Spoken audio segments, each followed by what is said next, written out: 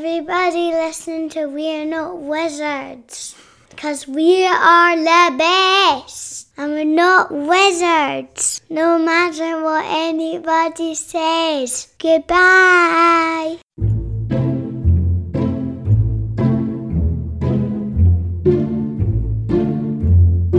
A wizard is never licked.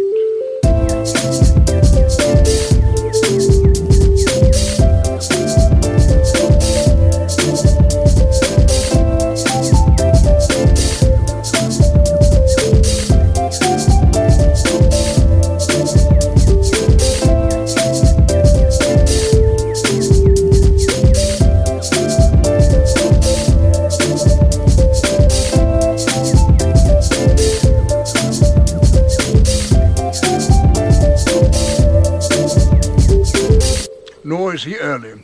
He arrives precisely when he means to.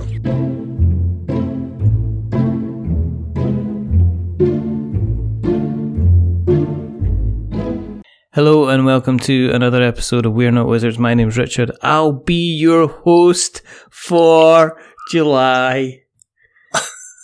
I know. It's like the summer's here. It's quite sad actually, because we actually crossed into the part of the summer where the days start to get shorter again because we've passed the equinox. So, you just have to get on with things. In some ways you can't, you have to just seize the initiative. I would say in many ways you just can't wait. So with that in mind, there's only one thing to do. If you can't wait, don't wait. But get Pete Wait on the show. Okay. That's terrible.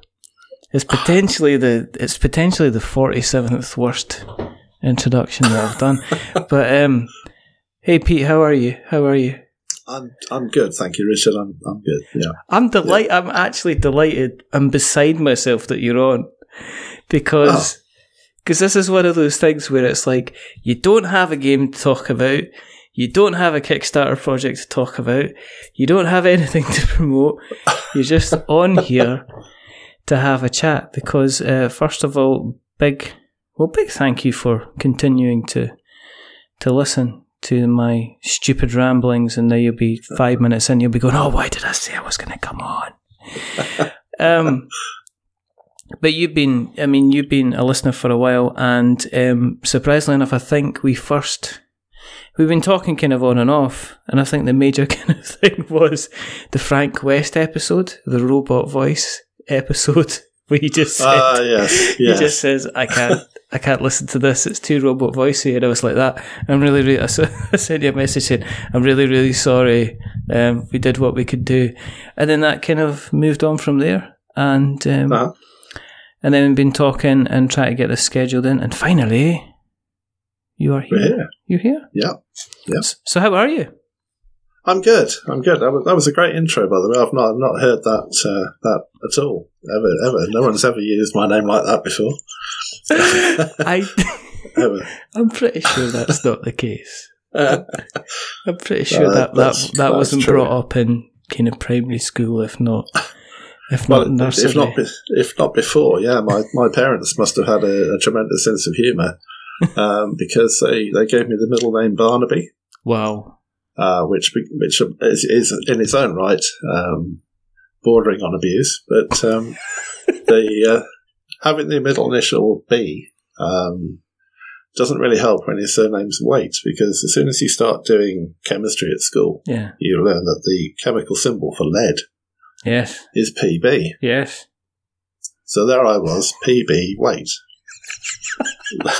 Lead weight. So I was set up from a very early age, I think. Set up for life. Set up to be a fall. Did you become the class comedian from then? Is that when you kind of first discovered your roots of making people laugh by just writing your name on the blackboard and just going, look, it's funny, but then having to explain about the chemical kind of symbol for? No, I think the humour as a defence thing probably started there.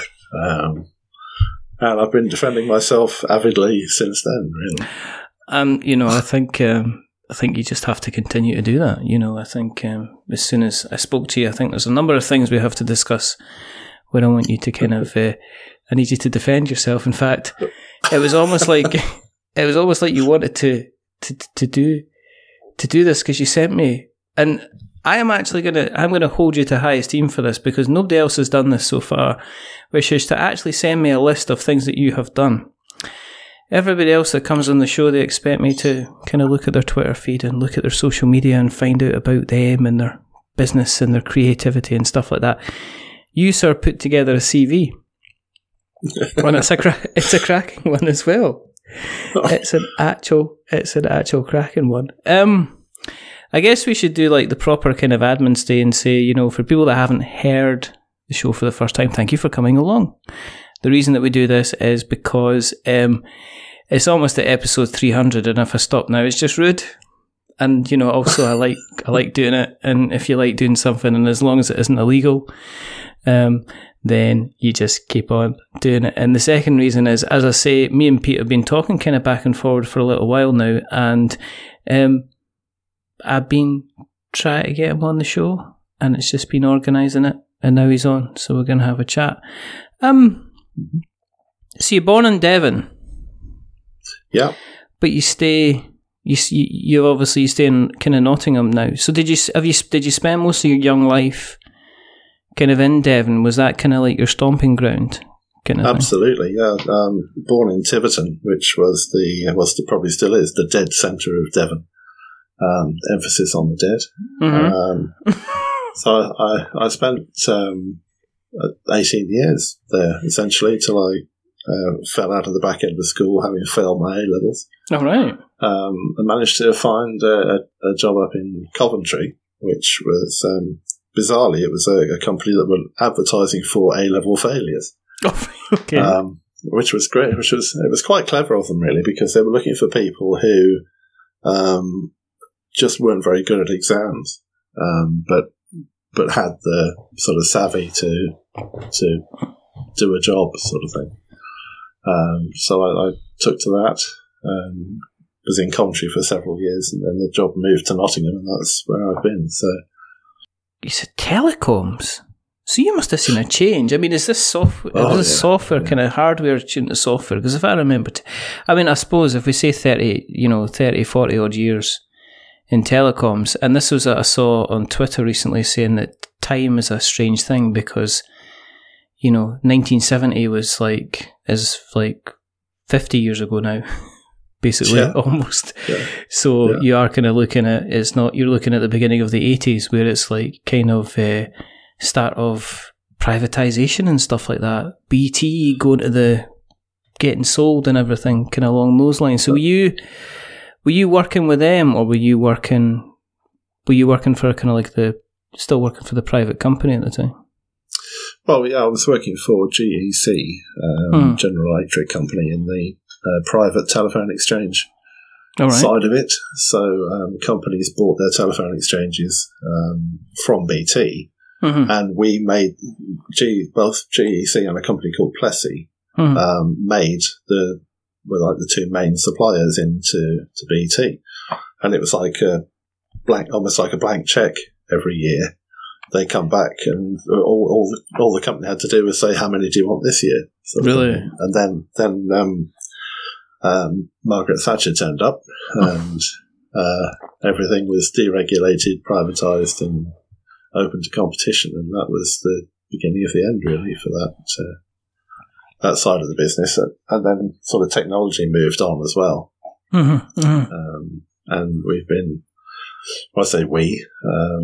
been redundant for the last 3 years, but up until that point, we were sort of riding the technology wave from the early days for the sort of electromechanical telephone exchanges right through to the voice over IP, like we're doing here, Skype sort of deal. So you actually kind of picking me up on whether how good or how bad I am at using this type of software, and are you going to kind of mark me out of 10 at the end? I wouldn't dream of and that. say your career levels and stuff like that. No, nothing like that. So you won't get that from me. I mean, when it comes to kind of like, because you say you do listen to kind of like a few podcasts. Then do you ever look at them from a kind of a technical point of view? Then do you ever kind of look at them from, oh, what's wrong with this one? What's wrong with that one? Kind of thing. I am very aware of the various problems that certain podcasters appear to have with. I commented on it in a post about watching the levels. Yeah. Which is something that you're very good at doing. But other people, you can have one side of the conversation is really quiet and then the guest is incredibly loud. I try to listen to I don't try to. I mostly listen to podcasts in the car when I have time to listen to them. And I can't be riding the volume knob in the car while I'm supposed to be driving. Yeah, And that's why I had that problem with that particular Frank West episode because he was suddenly barking very loudly occasionally. It was blowing my speakers out. So. He said at the time it was because he was in the middle of moving house and he didn't have his kind of normal setup going. And we were both confused because he was filming a lot of YouTube videos at the time and his sound was always crystal clear. And then I think he actually said at the time on the episode, we got kind of like 35 minutes in because I think these levels are just like all over the place. He says, I don't know how bad this is going to be. And I was like, it'll be fine. And then of course I played it back and it's one of these things where you're like, it's like the whole thing about podcasting is that if you become complacent at it, it's that one time that you become complacent at it that you that's when it all goes to pot and you end up with an episode that you've got like spend 5 or 6 hours trying to piece together and kind of edit kind of properly. With relation to you in the hobby, because obviously we've got to mention, we can't just talk about, playing trumpet in the Albert Hall, but we will get around to it. I mean, how did you first kind of cut your teeth on the hobby? Kind of what kind of first kind of got you involved? I guess it goes back to the family days of playing games. Had an older brother, obviously mum and dad, and we had various roll and move games, but we didn't actually have a copy of Monopoly. So my dad made one for us, completely from scratch. Made the board, hand wrote all the cards, kind of cut out blank cards and hand wrote all the property cards out, all the chance, community chest things. I sent you a photo in my. You did send me a photo, and this thing is just. Yeah. This thing is absolutely amazing. It is pretty much going to be the cover photo for the episode. I've decided already because it's like the dedication. The dedication to this is outstanding, and people are going to go, "Oh yeah, how good is it?" And it's like the money alone, the length of time.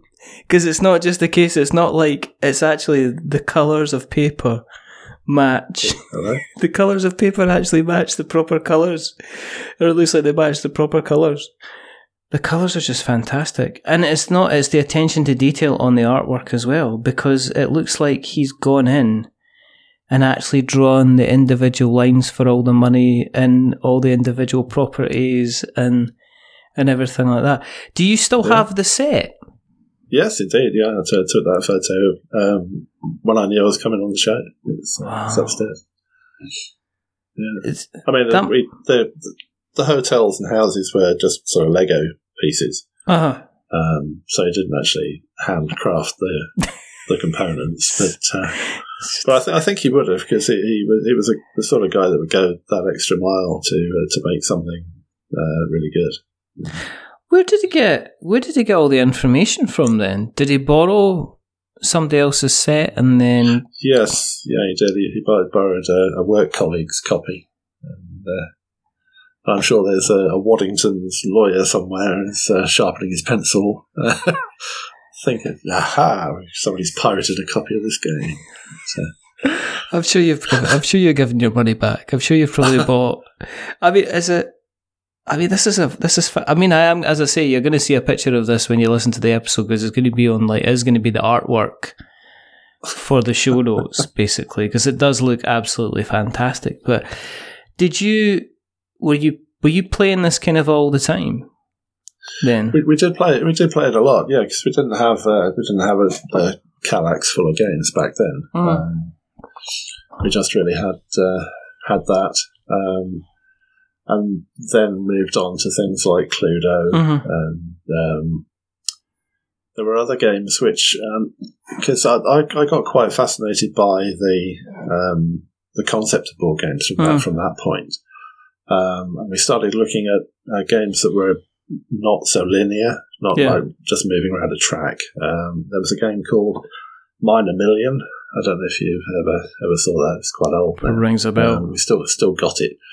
But it was a game where you basically produced material at your mine, and then transported it to where you could sell it. It was a sort of pick up and deliver type sort of game.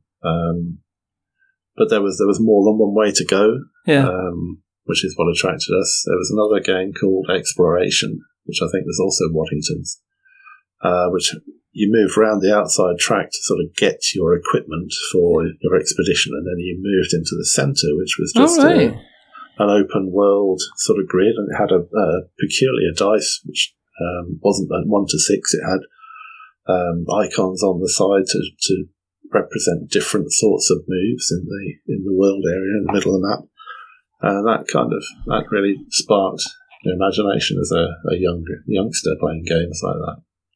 With your dad copying, not inventing Monopoly, but copying Monopoly, did that lead you to kind of start making stuff yourself on occasion? Were you there with a pair of scissors and some PVA glue and some felt tips and making up your occasional kind of own versions of games? Or? Yeah, we did a little bit of that. My brother, who was a bit older than me, he was more into Dungeons and Dragons and that side of it, which was obviously a lot more creative in terms of imagination, if you like. But I had a summer and after school job at a local fruit and veg shop, so I tried to make a game out of the process of selling fruit and veg, which was absolutely terrible, as per your infamous tweet. But it was my first attempt at a game. And I think it was inspired by that Monopoly effort by my dad. And I think I've sort of carried on that kind of concept of if you can think of something, you can probably make it. Did you have a lot of money growing up then? Was it quite a tight kind of family in terms of... yeah. There was not very much money at all around, to be honest. Mum was working 2 jobs, so I mean we weren't badly off. It wasn't a handful of gravel for breakfast and all that sort of stuff. It was you had a handful. You were lucky. You tell the kids today, yeah. Exactly. But yeah, I mean we weren't horribly off, but we weren't sort of buying stuff whenever we wanted it either. I don't know. I think it's the same. A lot of people I know growing up, everybody was the same, but you kind of made do at the time. I think, you know what I noticed, and this is going to make me sound old, and I was discussing this a couple of weeks ago with the guys in the office, is that we don't fix a lot of stuff nowadays. You know, I remember, and the other thing we joked about up in Scotland and Glasgow time, there was you had like radio rentals, but you also had a Scottish kind of TV rental company called Glenn's, Hutchison's, Robertson's and Stepek, and they used to get the advert on the telly, which was, and it used to be like, they used to have silver right, and they used to go, Glenn's, Hutchison's, Robertson's and Stepek, and you can rent this, and it was like 21-inch full colour TV, and it had the buttons. You could tell it was posh because the buttons were kind of like a silver plastic, and it actually had BBC One, BBC Two, ITV, And then the really better ones had Channel 4 on there as well. And, you know, you could click the buttons and stuff like that. And it used to get like TV repair guys coming out. And I remember I don't know about you, but I remember our telly breaking and them getting a TV repair guy to come out and actually look at it and go, oh, look, the valve's gone. The guy absolutely. The guy coming in and repairing the valve. And we're just like thinking about that is, if that was nowadays, people kind of like, I've seen people kind of dump stuff that is kind of like, they're dumping it because they've got a newer one, not because the other one's kind of broken, and I've just aged myself by about 20 years, but... Well, no, we had the very similar experience with the televisions back in the day, because the first one we had, you had to tune with a dial. You know, it was before the pre-selected buttons, but each of those buttons was a tuner, wasn't it? So you could tune that to like a preset. So, preset it, and then you press the button in. But yeah, I remember that because when my great aunt, she had a small black and white TV in her bedroom, and she had one in her living room. When she passed away, me and my brother got these TVs, and you had to dial them. So at the time, this is like nostalgia hour on the show, but at the time, Rice Krispies were doing these sticker sets. So that every pack, there was like a sticker that was full of like all letters of the alphabet, just for you to make stuff up and things like that. So you used to have the little tiny stickers, and we used to place them round the dials where you could find all the various channels. So you couldn't kind of lose them. That was the kind of the way. When you were doing your days of your courting and stuff like that, did the board games go to one side? I mean, did you continue kind of rolling while you were spooning, I guess? No. I think the fascination with board games took a huge break when I had to move from Devon up to the Midlands to work. Mm-hmm. Because a lot of the time I was playing games with my friends in Devon or with the family. Mm-hmm. And when I moved to Coventry, it was all sort of a different set, and nobody was playing board games. So we were all sort of, like you say, discovering other things like beer and so on, other pastimes. Like playing trumpet. Well, yeah. Well, I mean that again was something that took a break when I left Tiverton, because my glory days of playing the trumpet at the Albert Hall was by virtue of the guy that ran the Tiverton Youth Orchestra. All right, and he hired the Royal Albert Hall for his little local orchestra to play in. Really? Yeah. So we got, I think it was five coaches worth of orchestra and family and friends, and we drove up there and took over the place for a few hours in an afternoon. That's amazing. Yeah. You sent me the actual program. Here you go. And I've seen you. You're in the trumpet section. Well, it's not actually the program. It's the sleeve of a vinyl record. Okay. You remember those? I think we're going to lose the young crowd here. They're going to be saying, "Well, so how do you get, how many MP3s do you get in an album then?" It's like, you don't. They're made out of vinyl. So how does that work then? Is that a fashion thing? It's like, no. But then again, if you think about it, a lot of the younger folk are like, "Oh, you should see these vinyl albums you get in Tesco's, because they've started selling vinyl again. So you can buy it all." They're back, yeah. You know? For some bizarre reason, people seem to think it's good. Yeah. Which, I mean, I've got 2 shelves of albums in the next room that I bought back in the sort of 70s onwards.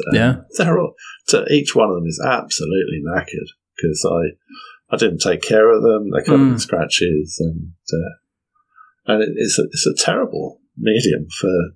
If you think about it, you're scratching very delicate grooves into a bendy plastic thing that doesn't like heat. And you sort of play it once and it's already ruined. Yeah, I know. But it's meant to be warm. It's meant to be warm, though. I mean, that's what people love about it. Everybody talks about the warm sound of vinyl. Yeah, well, my ears don't really pick. I mean, I know that a really good system does sound fantastic, but a really good system with a high quality digital file sounds fantastic as well. So it's not for me. I can't be doing with that. Did you not have the separates? I did have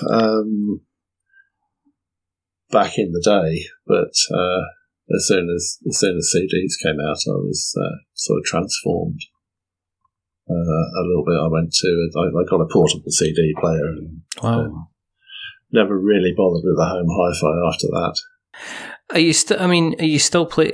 Would you go back to the trumpet? Have you gone back to the trumpet? Have you gone past the kind of like, the old music shops, or occasionally for some reason, like, used to get them in Cash Generator and stuff like that. You used to see in a window an old trumpet used to kind of like turn up. Were you ever tempted to go back in and kind of delve back in again? No. It was it took a lot of practice. I mean, I only got to grade. I can't remember what I got to. It was grade 5 or something. It wasn't, and it was great fun, but I wasn't serious enough about practicing to keep it up. And of course, these days, if I want a trumpet sound, I just load it into the keyboard, and there it is. So, you got a keyboard now, have you? Oh gosh, yes. I've dabbled in the music side of things quite a lot.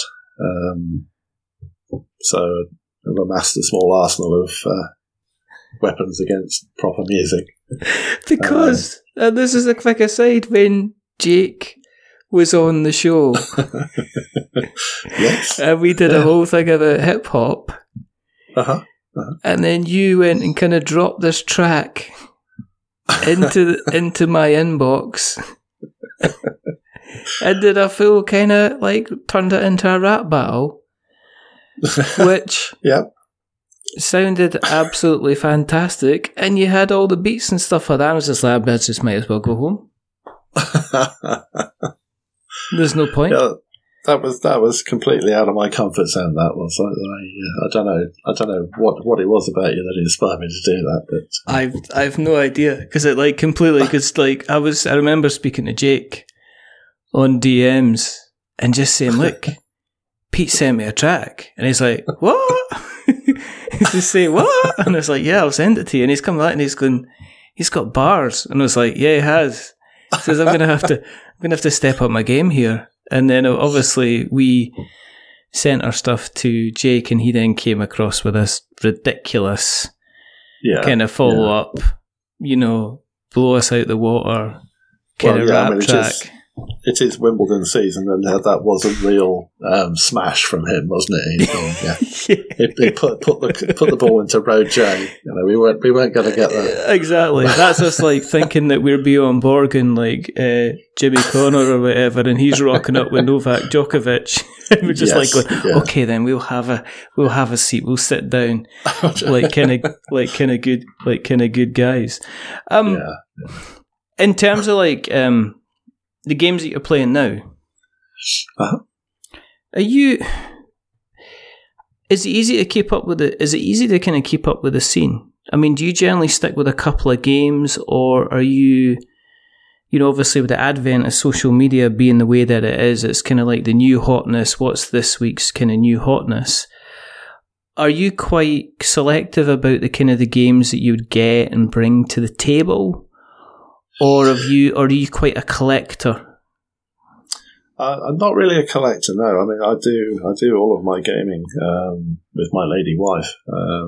So we're very similar to Rado and Jennifer Ham. Which Jennifer, they play only really play 2-player games, and not much of a take that component to it. So we tend to seek out games that are well suited for us in that score. But I do keep up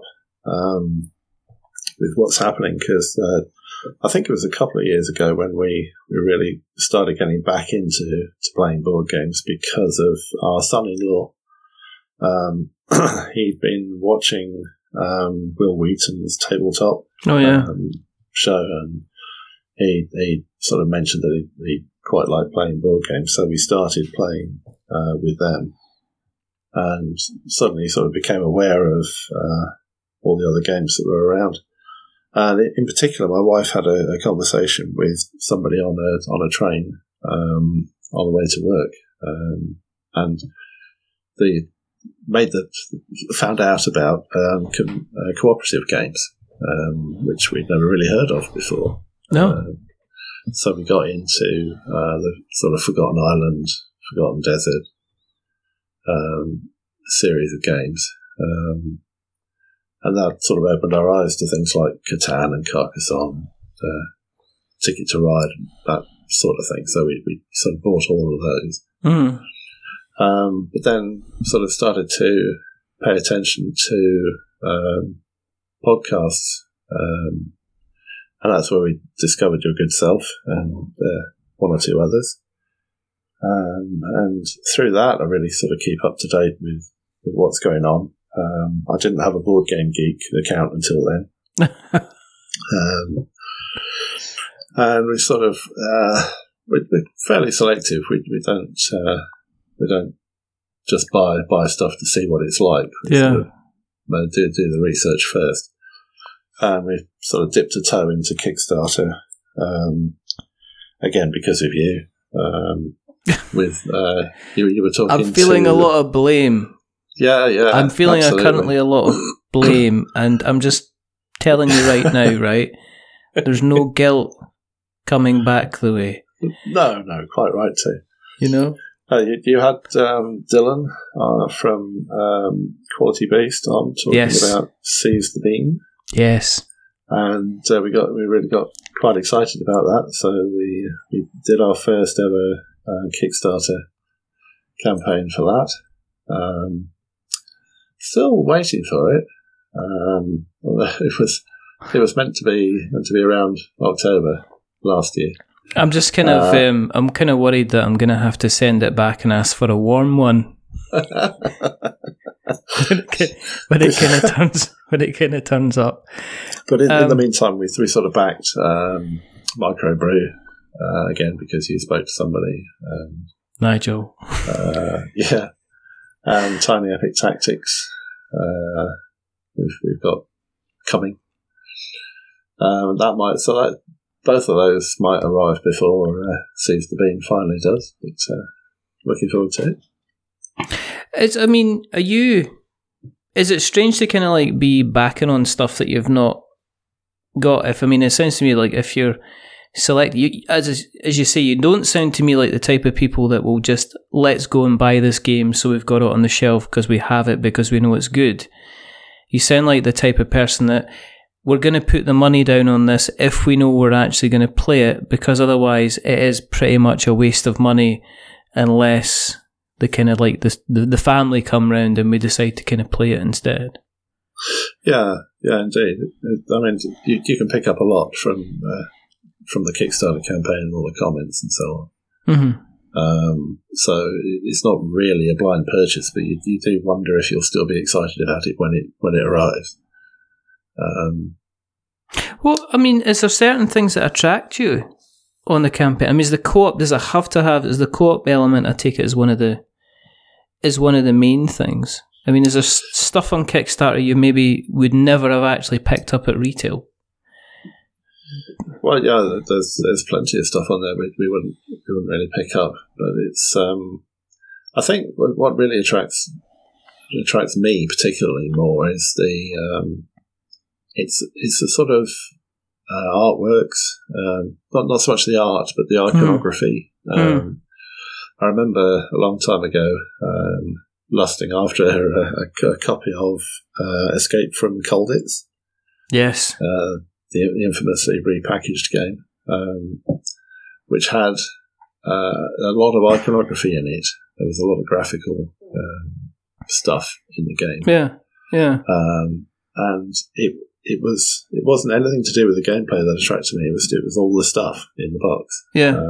The board and the cards and all that sort of stuff. So I am quite drawn to nicely presented games. We recently got Teotihuacan, City of the Gods. Steve loves that game. He's constantly trying to get me to play it, and it's like, you put it on the board, and it's kind of like, struck me as a little bit Mahjong-y, just in the presentation with all the tiles and stuff like that. Obviously, it doesn't play like Mahjong in any way, shape, or form, but I looked at it and I really liked its presentation, and it looks fun. I take it as excellent to play because I've heard nothing but really good things about it. Absolutely, yeah, it is great. Have you ended up kind of getting more involved in not just playing them, but getting kind of more involved in the kind of the hobby yourself, in terms of actually starting to kind of do things, take action, kind of things like that? Yeah, a little bit.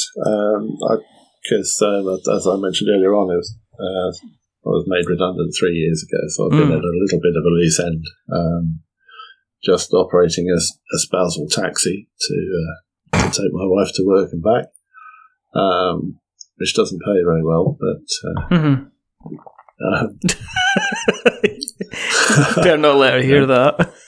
I'm looking for the daggers. I think I'm safe. Yeah, it's alright, you'll be fine. As long as she doesn't listen to the show. And you could just say, "Oh no, sorry, honey, the file got corrupted, and unfortunately he's not been able to hear it. It just keeps on. Every time I try and download it, it keeps just getting deleted. Especially round about the image, round about the 38 minute mark, just completely goes. No idea what's wrong." But to get back to the question, hastily, the spare time that I've got now let me sort of pay a bit more attention to some of the campaigns. So I've managed to get a little bit involved with the Welcome to Dino World. Campaign, just in terms of play testing and proofreading the rulebook,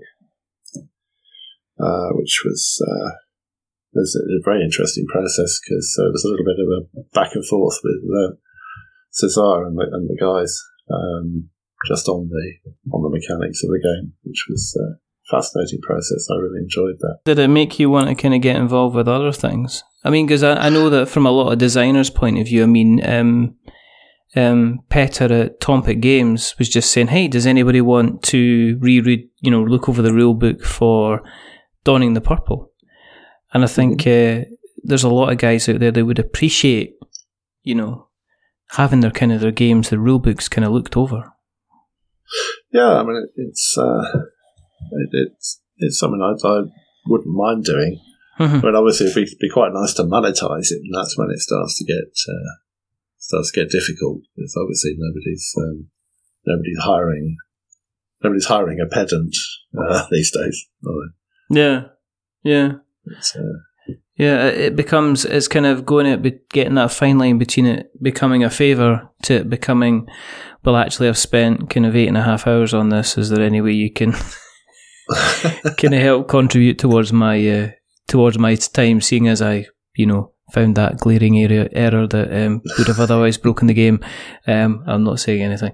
But there you kind of go. But you sit, you put in the notes that you've been writing articles for the Board Game Crate kind of newsletter as well. That's a very tiny thing, really. But there's been two articles accepted so far, which wasn't really something I was planning on doing, but we were subscribers at the time, and they put out a call for people to write articles, so I just fired up Word, and before I knew it, I had 500 words in front of me. I thought, well, I'll send that over and see what they think, and there it was, accepted. So that was quite fun.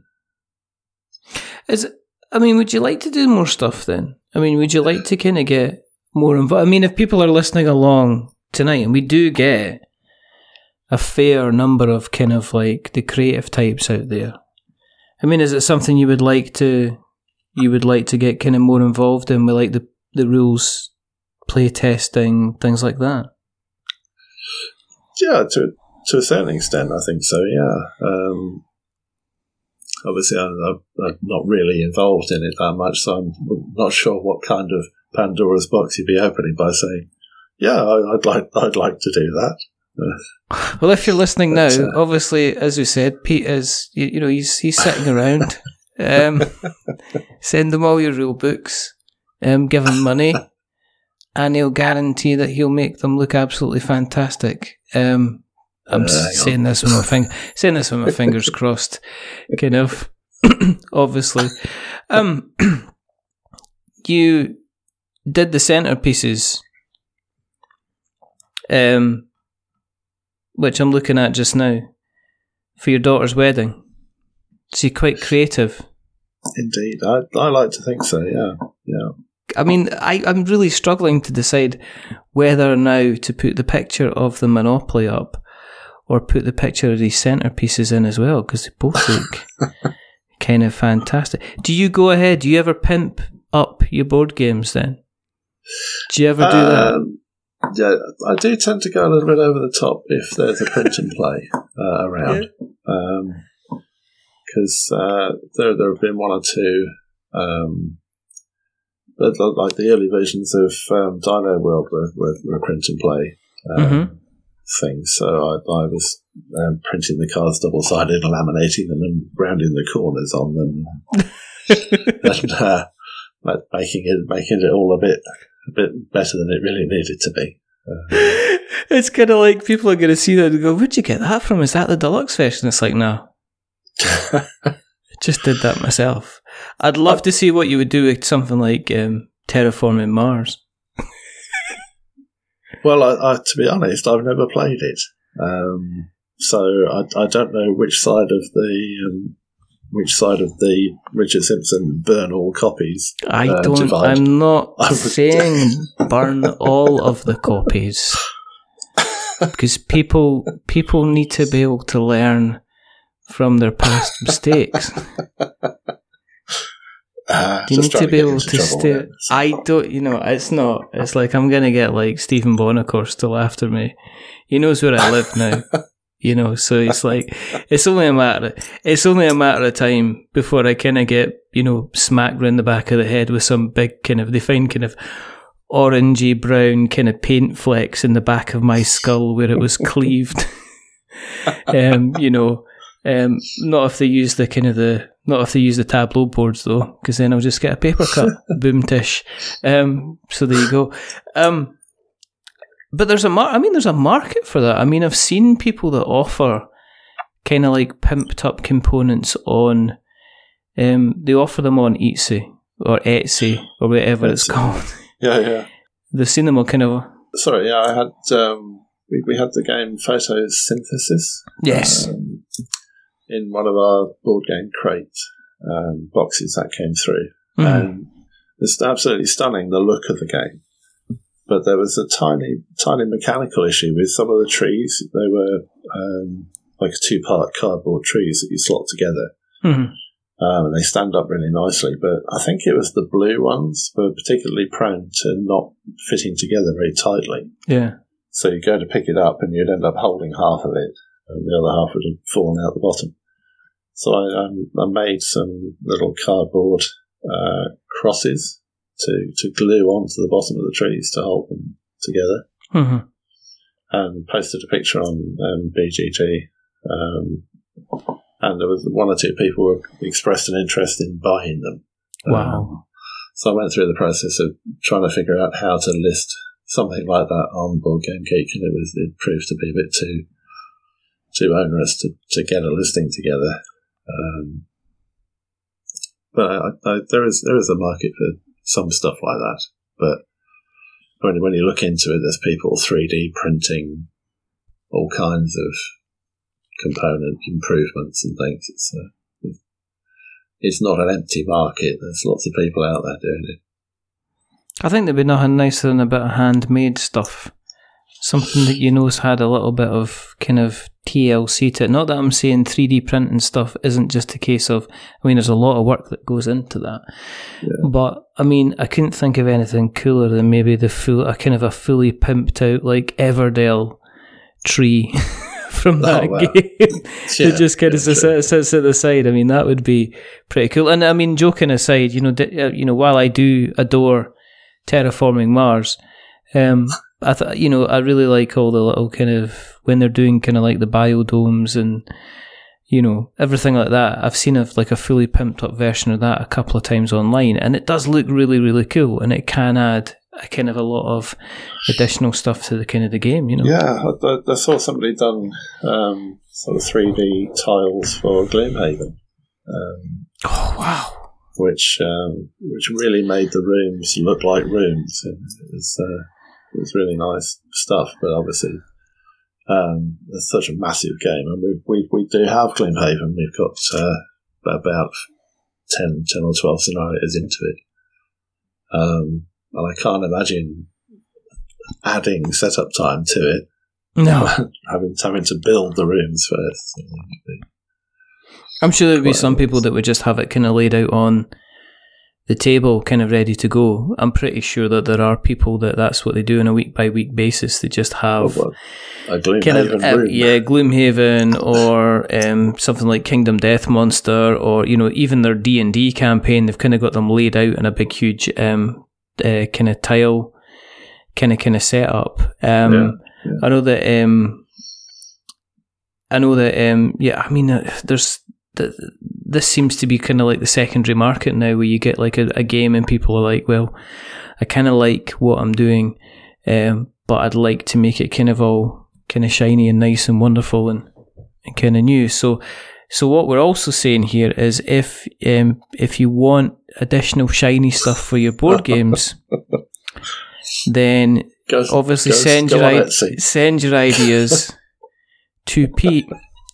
And some money, yeah. And it's, do you know what I mean? It could be called "Pimp Your Games While You Wait." Except genius. Obviously a shorter name that's a bit more catchier and not as rubbish as what I've kind of just said. Are there games you'd want to get your hands on? I mean, is there anything? I know you say you're quite selective with the games that you play. But there are games that you currently would say, well, actually, I'd just like to kind of have this one just to kind of have it and just to kind of muck about and then just have it kind of thing.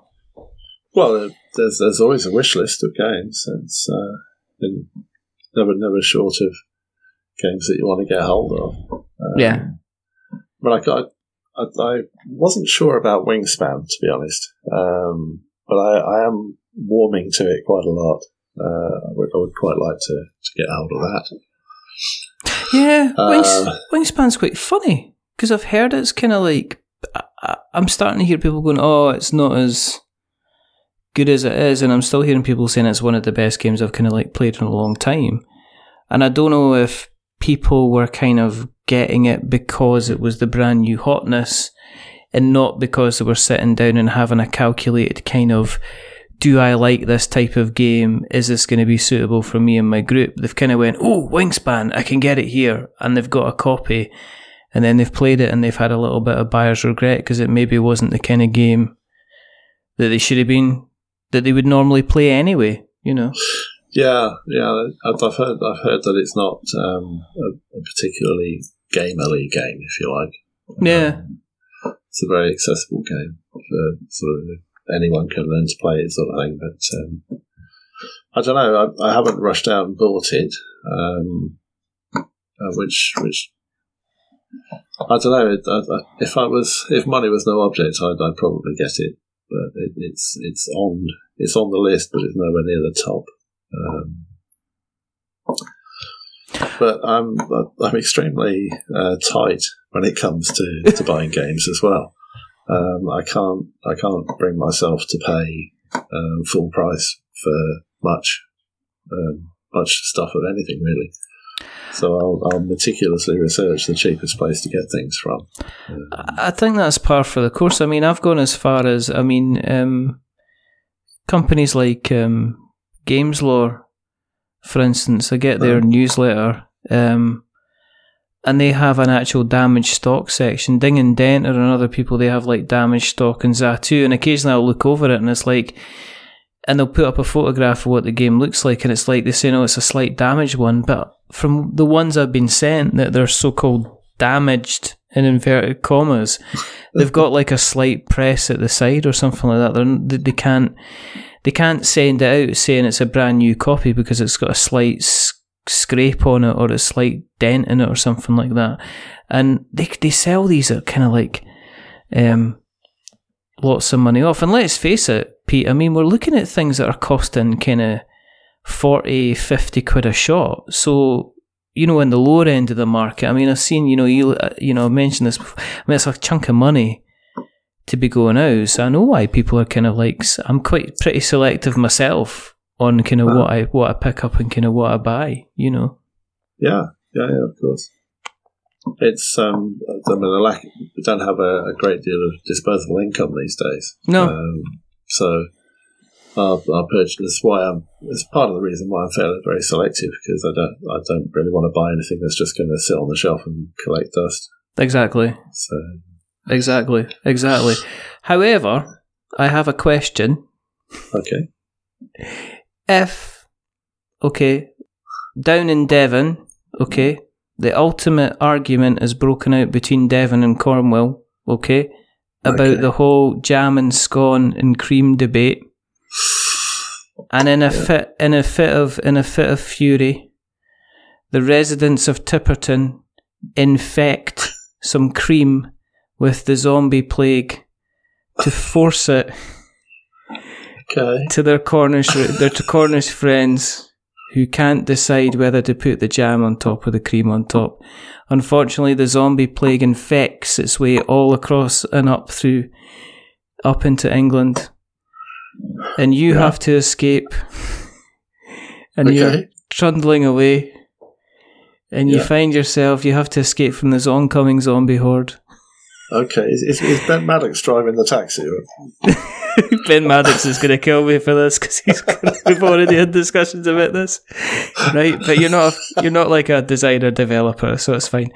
And you end up in a board game shop, and you've got a choice of any 3 board games. What 3 do you get? And you can have anything at all. Do you know, I've listened to so many of your shows. You'd think I would have prepared for this question. Well, I don't always bring the question out because obviously nowadays, as soon as I mention it on an episode, I get a sideways glance from Ben, and I've got to watch out for that. 3 games.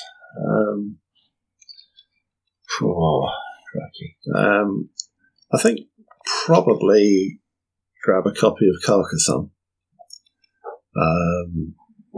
Probably for nostalgic reasons more than anything, because that was one of the first games that we got into.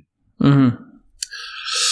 And of course, it would be the big box edition with all the expansions in it, and just for value for money.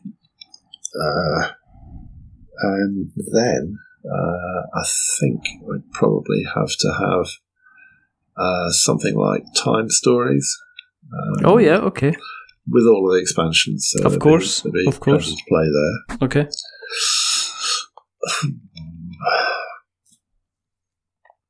And then looks at wife for inspiration. Gets none.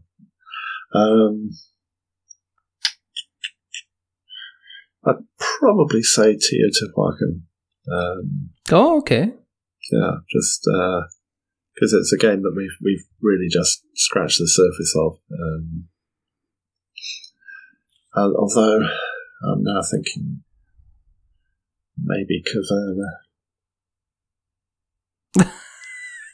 You have to hurry. The door is getting banged on by these brain-hungry fools. Covered in poison clotted cream.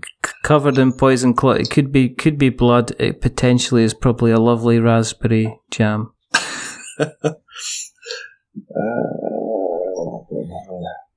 Yep.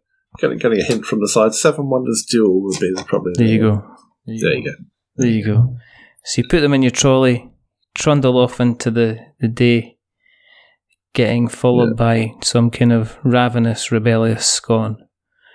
Yeah, and it's the back door of the back door of the car going to fly open as we go? No. Come on. Oh, okay. Come on. There's nothing to do with that. Oh my goodness.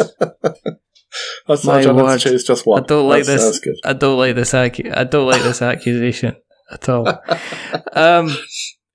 Thank you very, very much for coming on. Oh, it's my pleasure. My pleasure. Completely out of the blue. I wasn't expecting a little nobody like me to get anywhere near. So. You're one of the reasons why we do the show. You're one of the reasons why everybody does your show. You're potentially, it doesn't matter. I could get like Jamie Stegmaier on the show, but there's no point in having anybody in the show if there's nobody listening. So, that's true. You're very, and I really, really appreciate all the support, the kind words, the occasional kind of crass feedback, the shouting, everything like that you've done. What about the fan calls at 2 a.m? Do that's like that? Yeah, that's fine. And obviously the hip hop tracks, which are absolutely fantastic. If people want to find you on the internet webs, where do you exist on the internet webs if you want people to find you? I am on Twitter. Right. I go by the name of Pedro_XXL. There you go. Was that your stripper name before you retired? You never worked in telecoms at all, you chap. You cheeky scamp. I've blown my cover now. Yeah. It was that oiled up and G-stringed up and getting it down to some a bit of hot chocolate, you sexy thing. I'm going to have to delete all those photos now. You're going to have to delete your Twitter account at the end of this. And on Facebook, just with my real name. Okay, cool. But I don't have any websites or anything. It's fine. Contact Pete. Offer him money to do stuff. That's what we're doing today. If you want to contact me and offer me money to do stuff, depends how much money you want to give us, because I'll do all sorts. And unlike Meatloaf, I might even do that.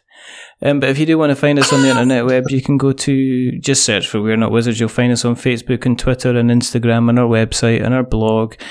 And you'll find us on Apple Podcasts and all the podcast catchers which don't have pod or don't have cast in them, things like Spotify, And if you like what you've listened to tonight, there's a couple of things you can do. Tell somebody else, anybody else, even people you like or people you don't like, doesn't matter. But the other thing you can do is you go to Apple Podcasts and drop us a subscription and drop us a rating or a review.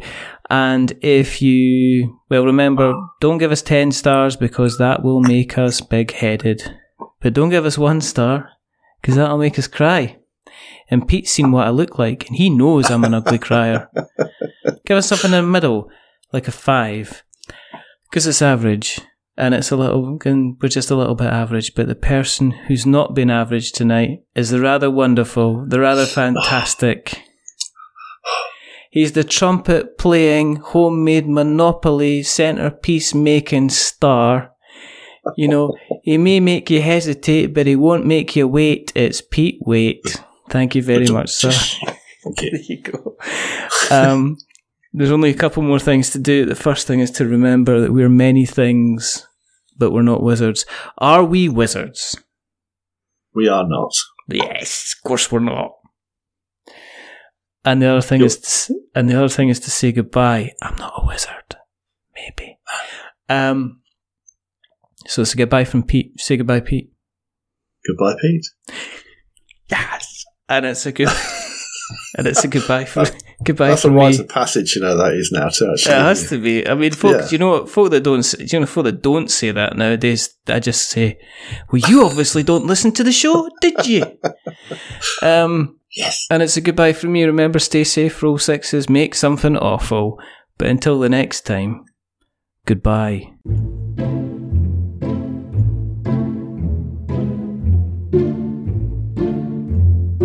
A wizard is never late.